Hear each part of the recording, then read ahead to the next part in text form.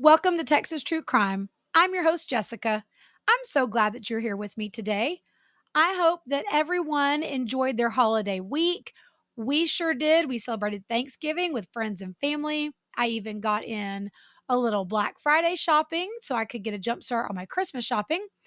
And we got to do a little ice skating, which is different for us. You don't really do a lot of ice skating here in Texas because it really doesn't get cold enough to have that much ice. But we went to a Dickens on Main celebration in Bernie, Texas, and they actually set up an ice skating rink. So my younger daughter had a blast. I went with her and tried not to fall down on my rear and managed to stay upright. So it was a lot of fun. We are going to talk about Angel Maturino Resendiz today. Some of you may know him as the Railroad Killer. In the 1990s, Angel Maturino Resendiz used the railroad system to come back and forth between Mexico and the United States.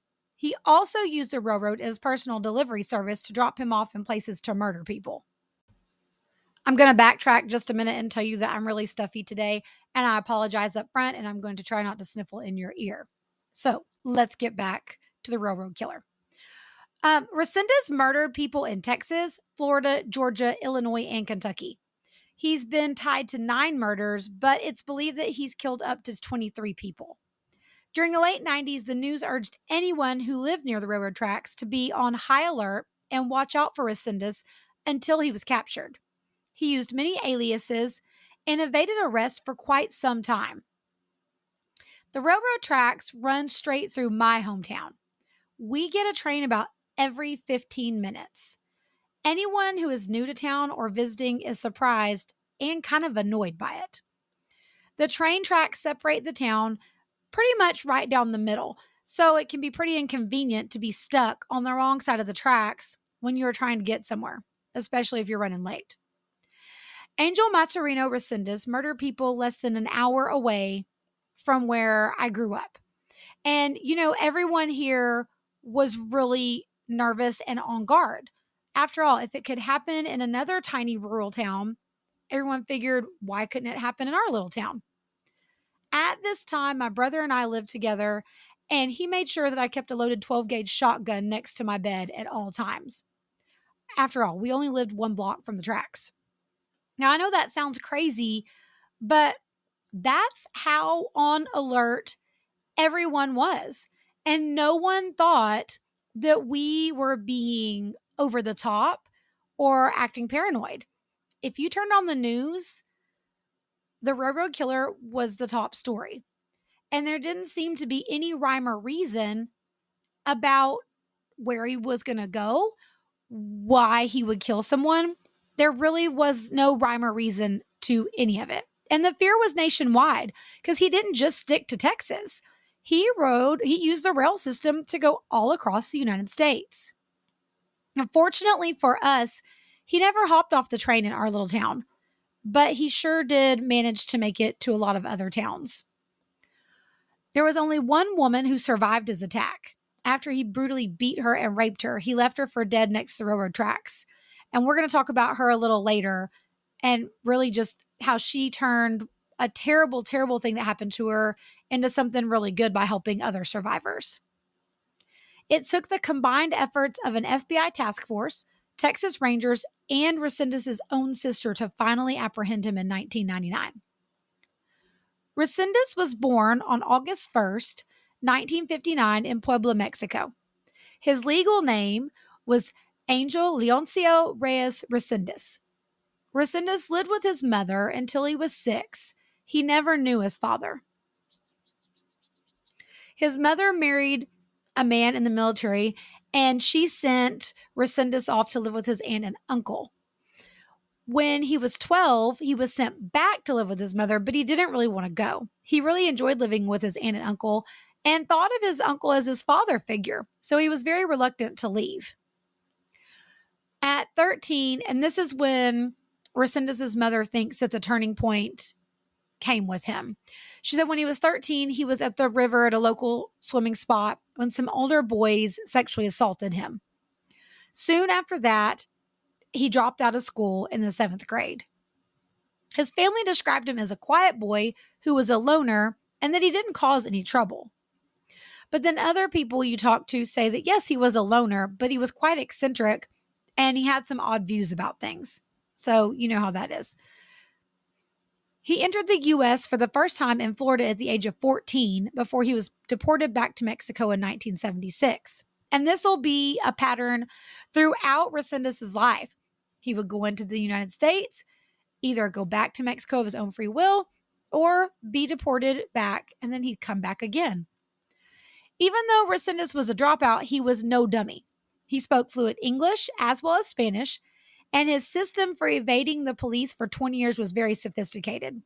He had multiple aliases, in fact, over 20 aliases, and all of them had documents that he had made up. He had fake birth certificates, social security cards, and INS documents, even voter registration cards for some of the areas that he visited. He kept them all stored in a locker at a bus station. And then when the locker was found, not only was a gun found in there and a large knife, but all the documentation for over all 20 different aliases to go along with it. It was stuffed full. So this is not some guy who doesn't know what he's doing. He obviously had figured out how to work the system and how to get the documents made to keep him out of trouble, which is going to be part of the reason why it was so hard for authorities to figure out who this guy was and get him tracked down.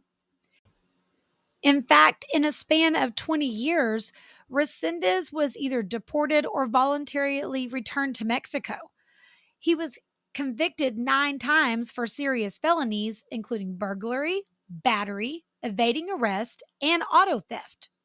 Resendiz would do his time and then be deported back to Mexico, where he would create a new identity and slip back into the U.S. and pick up where he left off. Besides committing crimes, Resendiz also used the rail system to follow different migrant work during certain times of the year. When it was time to pick oranges, he would go to Florida. During tobacco season, he would go to Kentucky, and so on and so forth. Sometimes he would send the money he made home to his family, and other times he would keep it for himself. Resendiz was a reliable worker and gained the trust of many of his employees. He would return year after year to the same farms. One of his employers in Kentucky said he thought very highly of Resendiz. In fact, he put him in charge of several of the crews. He even said that they shared many meals together, talking about all kinds of things. People were shocked when they found out that Resendiz was the railroad killer. They just didn't suspect him. People described him as quiet and polite, maybe a little eccentric. They said he kept to himself. His wife said she never saw any kind of temper from him at all. She also said that while she was pregnant with their daughter, he would rub her feet and legs to help her feel better. She said he was very gentle. I also think another thing that threw people off about Resendiz was that he was a small man. He was only 5'7", and he weighed around 145 pounds. So besides the fact that he had a very quiet demeanor, he also didn't have a very threatening physical presence. So, people always want killers and bad guys to be big, rough, tough-looking guys. And I'll post pictures on Instagram and on Facebook, and you're going to see. He would not be someone that you would automatically be scared of if he was walking down the street next to you. Resendiz used objects of convenience to bludgeon his victims brutally that he found just in their homes or lying around nearby if they happened to be outside. In fact, most of the time, his victims were beaten so badly that they were not recognizable, except for the fact that most of them were murdered in their own homes. Otherwise, he really focused on their faces and their heads. It was almost like he was trying to obliterate them. So after he murdered people, he usually covered them with a blanket and then would put their driver's license out on a counter or somewhere else easy for police to find their identifications. He would also lay some sentimental items that he had found in their homes next to the driver's license. It's believed by several psychiatrists that he did this for 2 reasons. One, he wanted his victims to be able to be easily identified, to know who they were. And then also, they thought he really did want to learn about their lives and who these people were, which is really weird. He also would hang around and eat a snack or even a meal, and then he would take a few things from the homes before he left. Usually it was jewelry or other items. And the crazy thing is you would think that he was probably taking them to sell. But a lot of times the jewelry he actually gave to his mother and his wife. And later on, if the women had not sold them themselves for money for them to have, then they actually returned those items to the victims' families. The women in Resendiz's family, well, all of Resendiz's family were shocked. They did not think that he was capable of doing these things until after it all came out. So if they still had the jewelry in their possession, they did return it to the families. The first time Resendiz murdered someone was in Bexar County in 1986. Now, if you remember back, we talked about Bexar County, multiple times. Janine Jones, remember her, the killer nurse? She spent most of her time in Bexar County. So if you remember, Bexar County covers San Antonio and a lot of the surrounding areas of San Antonio. That was his first murder. An unidentified homeless woman was found in a deserted farmhouse.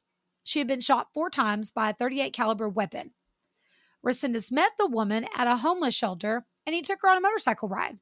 They stopped at the farmhouse to shoot his gun, a .38 caliber pistol, but when she insulted him, he got mad and decided that he should kill her instead.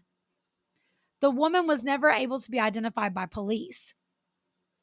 Resendiz also shot and killed the woman's boyfriend and left his body in a creek. Now, his body was also never able to be recovered, but Resendiz confessed to both murders after he was arrested. The police believe that he was responsible for these murders because of the details that he provided to them. He was able to share things that were never released to the public, and so therefore they knew that he must have been their killer. Now, they never did learn the names of either of these two people, and Resendiz didn't know them either. He claimed that the man and woman were involved in voodoo, and that's why he killed them. In July of 1991, 33-year-old Michael White was beaten to death with a brick and left in the yard of an abandoned house in downtown San Antonio. Resendiz also admitted to killing Michael after he'd been captured and said that he killed him just because he was gay. On March 23rd, 1997, Resendiz killed 2 teenage runaways in Ocala, Florida, 19-year-old Jesse Howell and Wendy Von Euben, 16, near the railroad tracks. He beat Jesse with an air hose coupling and left his body along the tracks. He then beat, raped, and strangled Wendy and buried her body about 40 miles away in a shallow grave in Sumter County, Florida. The 2 teenagers had run away from Illinois, had hopped on a train car, and were hoping to find work picking oranges in Florida. Unfortunately for them, they did not know that they had jumped into the same car as Resendiz. Now, Resendiz claimed that the reason he murdered the young couple was because they exhibited unchristian-like behavior, and so he murdered them. I think it's interesting that Resendiz murdered all these people, sexually assaulted a lot of these women either while they were alive or assaulted their corpses, and he claims that these people were unchristian-like. I'm pretty sure Jesus would frown on the fact that you're killing and raping people. Just saying. On August 28th, 1997, Christopher Meyer and Holly Dunn were walking home from a party. The couple both attended the University of Kentucky. They were using a path alongside the railroad tracks to get home. It was late at night and very dark. Resendiz was hiding behind a 3-foot-tall medical electrical box and came out from behind the box and approached the couple asking for money. They both told him they didn't have any money, and he quickly started a fight, grabbed Christopher, tied him up, and gagged him, and then also grabbed Holly and tied her up also with pieces of clothing. Resendiz then ran off and came back with a large rock, 52 pounds to be exact, and dropped it on Christopher's head, killing him. Resendiz then raped Holly and beat her savagely. At first, she fought against Resendiz, but he told her to stop because he said, "Look at how easy it was for me to kill your date, and I can kill you just as easily too." So she stopped fighting. He left her there, thinking that he had killed her. Now, Resendiz beat her so badly, she had a broken eye socket. When they did finally get her some help, she had to have her jaw wired shut for it to be reconstructed. She had to have her head stapled shut. And she also, of course, sustained multiple cuts, bruises, and other contusions. They never did find the item that he used to beat Holly up with, but they think it was a board. When Holly regained consciousness, she was able to get up and walk to a house and call 911 for help. She is the only survivor of Resendiz. In an interview later, Holly Dunn spoke of the attack. She said that it had been over 20 years since her attack, but she still doesn't have feeling in the back of her head in certain places where he hit her over and over and over again. But Holly doesn't think of herself as a victim. She says she's a survivor.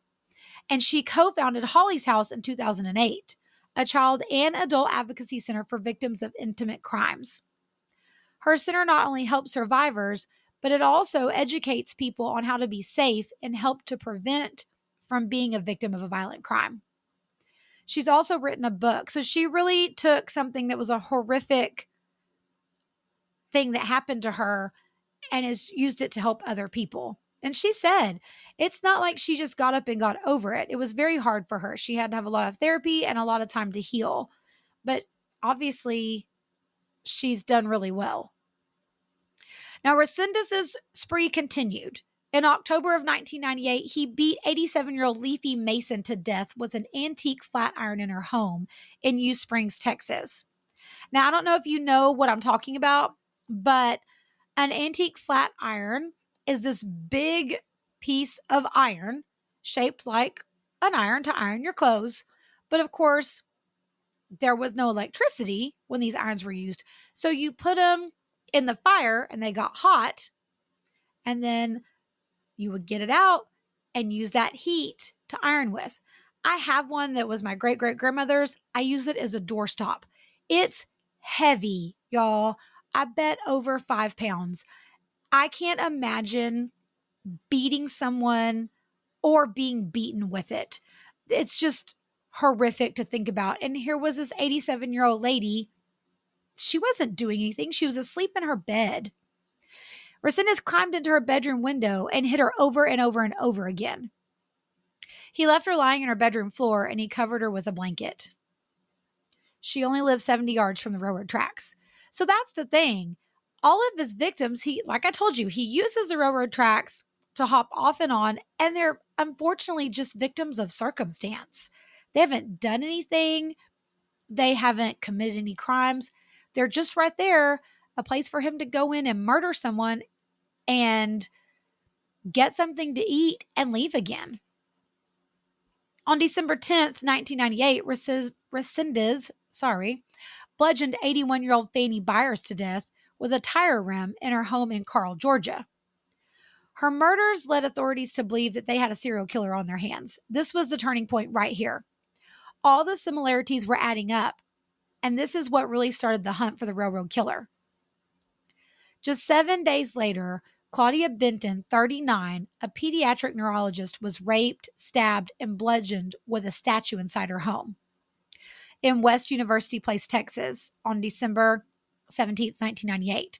So West University Place is right near Houston, and her home was also close to the railroad tracks. Claudia's family had gone to Arizona on a trip. She was unable to go with them because she had a presentation to give at Baylor University the next day. Authorities believe that Claudia was worn out from working on her presentation, and she fell asleep on her bed watching TV. Resendiz broke in and attacked her.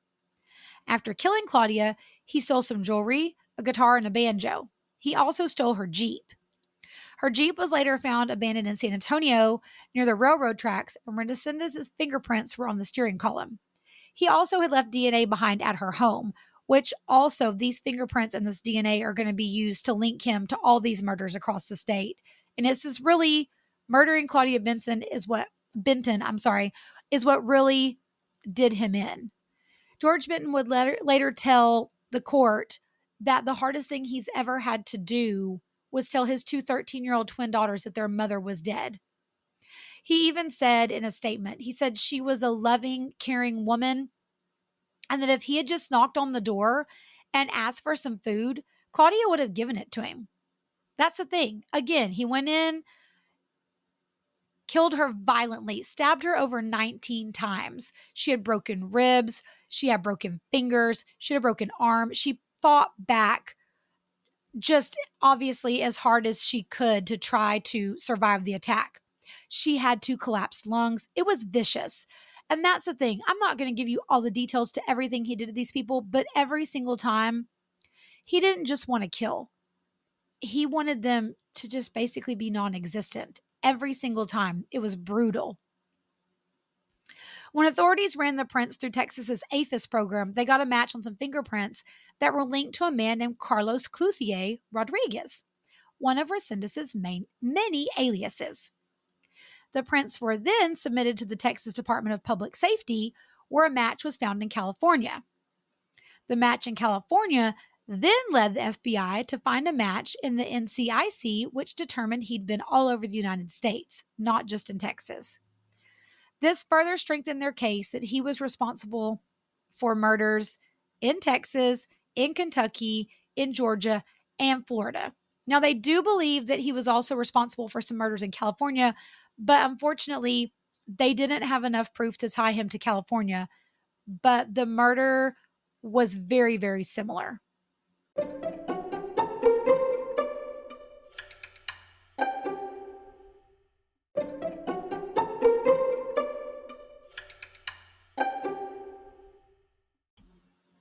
In January of 1999, a federal warrant was issued for Resendiz's arrest. He went back home to Mexico to await the birth of his daughter in the small town of Rodeo, Mexico. He then returned to the States in May of 1999. On May 2nd, 1999, Pastor Norman Cernick, 46, and his wife Karen Cernick, 47, were found bludgeoned to death with a 12-pound sledgehammer in the parsonage of the United Church of Christ in Weimar, Texas. The parsonage was right next to the railroad tracks. When the couple did not show up for Sunday services Sunday morning, parishioners went back to check on them. The couple was found lying in their beds, and the sledgehammer was leaning against the wall right next to the bed. They had both been hit in the head multiple times, and there was proof that after Ms. Cernick died, that Resendiz had assaulted her body after the fact. Their red Mazda pickup truck had been stolen and was found 3 weeks later in San Antonio. Resendiz's fingerprints were all over the truck. So that's the other thing. He didn't try to cover his tracks. He left DNA and fingerprints everywhere. It was like he didn't care or just thought that he was invincible. On June 1st, Resendiz was arrested in Sunland Park, New Mexico by Immigration and Naturalization Service officers for being an undocumented alien. He was already a suspect in the Cernick and Benton killings. When INS ran his fingerprints through its computers, nothing popped up. Since their system is not linked to the files of other law enforcement agencies, nothing popped, which isn't that crazy that Immigration Services isn't linked to the FBI or to any other local law enforcement databases. So they didn't even know. The next day, Resendiz was allowed to walk right down the middle of one of the international bridges in El Paso, Texas, and was released into Ciudad Juarez, Mexico. He was a free man. So after he had murdered all these people, there is a federal warrant out for his arrest. He just walked on back across the bridge and went back to Mexico. Now, INS officials later tried to recover from the debacle by saying that they had never gotten a red flag on him. If we had been given the information, said Russ Bergeron, the chief spokesman for the INS, we would have been looking for him specifically. I'm pretty sure that was just a CYA move. Of course, this meant that Resendiz then was free to come back into the U.S. and murder some more. Just 2 days later, he was back. Resendiz returned to Weimar again on June 4th, 1999. Now, that's the thing. You know, people think a serial killer is going to hit and then they won't come back, especially to a tiny little rural town out kind of off on its own. But no, he liked Weimar. He came back. This time he murdered Josephine Convica, 72, with a pickaxe in her farmhouse just a few miles outside of town. Resendiz's fingerprints were found all inside her house. The small town was again rocked by another vicious murder at the hands of the railroad killer. This time, the police used dogs to track his scent, but they lost the scent at the railroad tracks. So, of course, officials believe that, again, he ran back to the tracks, hopped on another train car, and was off again. On June 5th, 1999, 26-year-old Noemi Dominguez was beaten to death with the same pickaxe that he used to murder Miss Convicta in her apartment. She was a teacher in Houston at Benjamin Franklin Elementary School and was working on her master's degree at Rice University. She liked to write poetry. Her apartment was only 4 miles from Claudia Benton's home. Resendiz stole Noemi's white Honda Civic, and 7 days later, her car was found on the International Bridge in Del Rio, Texas, by Texas State Troopers.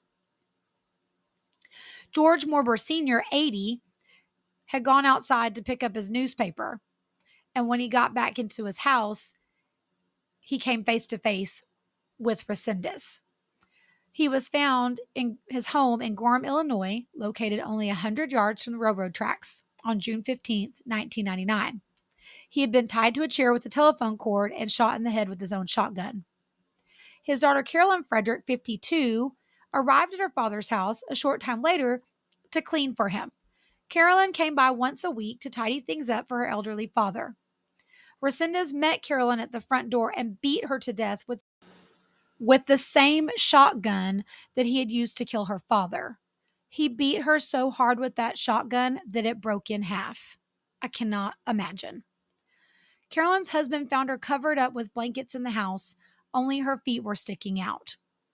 He went over, he said, to the wall and hit the wall hoping to get a response from her. He did not uncover her. I'm sure he was very frightened to find out what his wife looked like. And I don't blame him one bit. You see, the house had been ransacked. So you know he knew something terrible had happened. When he got no response from her, he left the house and went and called the sheriff's office. He didn't even go to find his father-in-law. He never saw his father-in-law's body. Now, like I said, the house had been ransacked and Mr. Morber's truck had been stolen. Inside the house, there was Resendiz's hair and fingerprints everywhere. When they found the truck 60 miles away in Cairo, Illinois, it was also covered in fingerprints. That's the thing. He didn't try to cover anything up. I don't know if he thought he was invincible, he thought he couldn't be caught, or he just didn't really care. A week later, the FBI added him to their most wanted list, but under one of his aliases, Rafael Resendiz Ramirez. He was even featured on an episode of America's Most Wanted. The error was finally corrected on the wanted posters, but like we talked about a little bit ago, that was part of the problem. He had so many aliases and had been arrested under so many different names, it was hard to get him tracked down.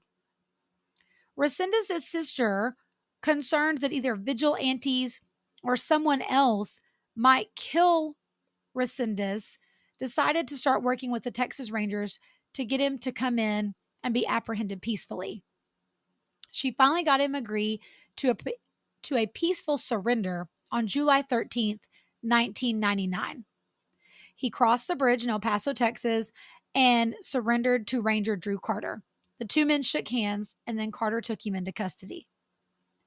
Resendiz was evaluated and determined to be mentally disturbed, but not insane and fit to stand trial, even though he believed he was an avenging angel sent by God to punish those who were evil and deserved to die. Now, I can't imagine that all those sweet little old ladies were so evil and deserved to die. That's the thing. He didn't pick on, I'm sorry, that's a terrible term, pick on. He didn't choose his victims unless they were elderly or in smaller stature or sleeping in their beds. Because remember, he himself was not a big guy. So he picked people that were easy to prey upon. Resendiz himself believed that he would not die and that he was unable to die because of this status as an avenging angel. But they said he was fit to stand trial. And so on May 18th, 2000, Holly Dunn testified at the trial. In an interview with KSAT, she told them how hard it was for her to testify and also how helpful her attorney was during the trial. I'm going to read to you what she said because I really couldn't figure out a way to edit it And I think that everything she said bears worth hearing. This is what Holly said. I didn't actually look at him. My prosecuting attorney was really good. And she was like, look at me. Look at your family sitting behind me. Don't look at him. He'll be off to your left-hand side. And so I really turned off my peripheral vision. I did not look at him the entire time I was giving my testimony. But then they got to that point in the trial when they say, is the person who attacked you in the courtroom today? And I had never actually been in a courtroom. I didn't know that they actually said this. I thought it was just on TV, but they did say it. And so I knew it was his trial.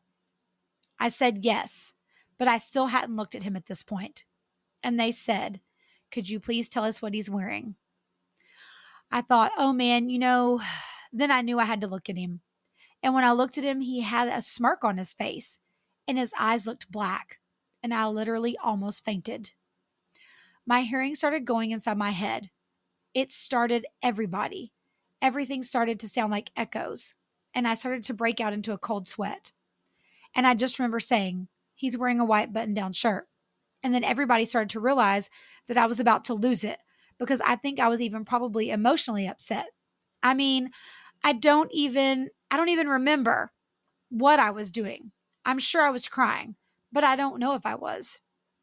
I was hyperventilating and what I was doing to show, and I don't really know what I was doing to show everybody that this was about to happen. So the judge was really fast and he said, okay, do you have any more questions to the defense? No, they did not have any questions. And the bailiff basically picked me up and carried me out of the courtroom. And it's just amazing that I didn't faint because I was about to. I think as close as you can get to fainting. That was my experience in seeing him again. It was awful. Resendiz was convicted of the murder of Dr. Claudia Benton and sentenced to death. He appealed this decision, but his appeal was denied. On June 27th, 2006, he was executed in Huntsville, Texas. Before his execution, he addressed the family of his victims by saying, I want to ask if it is in your heart to forgive me. You don't have to. I know I allowed the devil to rule my life. I just ask you to forgive me and ask the Lord to forgive me for allowing the devil to deceive me. I thank God for having patience with me. I don't deserve to cause you pain. You did not deserve this. I deserve what I'm getting. After that, he was injected and he died. All of the victims' families came to watch him die, and his family was there also. Thank you for listening today. I hope that you enjoyed this episode. I'd really like to hear your thoughts on Resendiz. He's a scary guy. If you'd like to reach out, you can find me on Instagram at Texas True Crime Pod. You can find me on Facebook at Texas True Crime. You can also send me an email at texastruecrimepodcast@gmail.com. I'd love to hear from you. If you like what you hear, please share the podcast with a friend. Also, rate, subscribe, leave a 5-star review. I would really appreciate it. I will see you next week. Thank you so much for listening. Bye.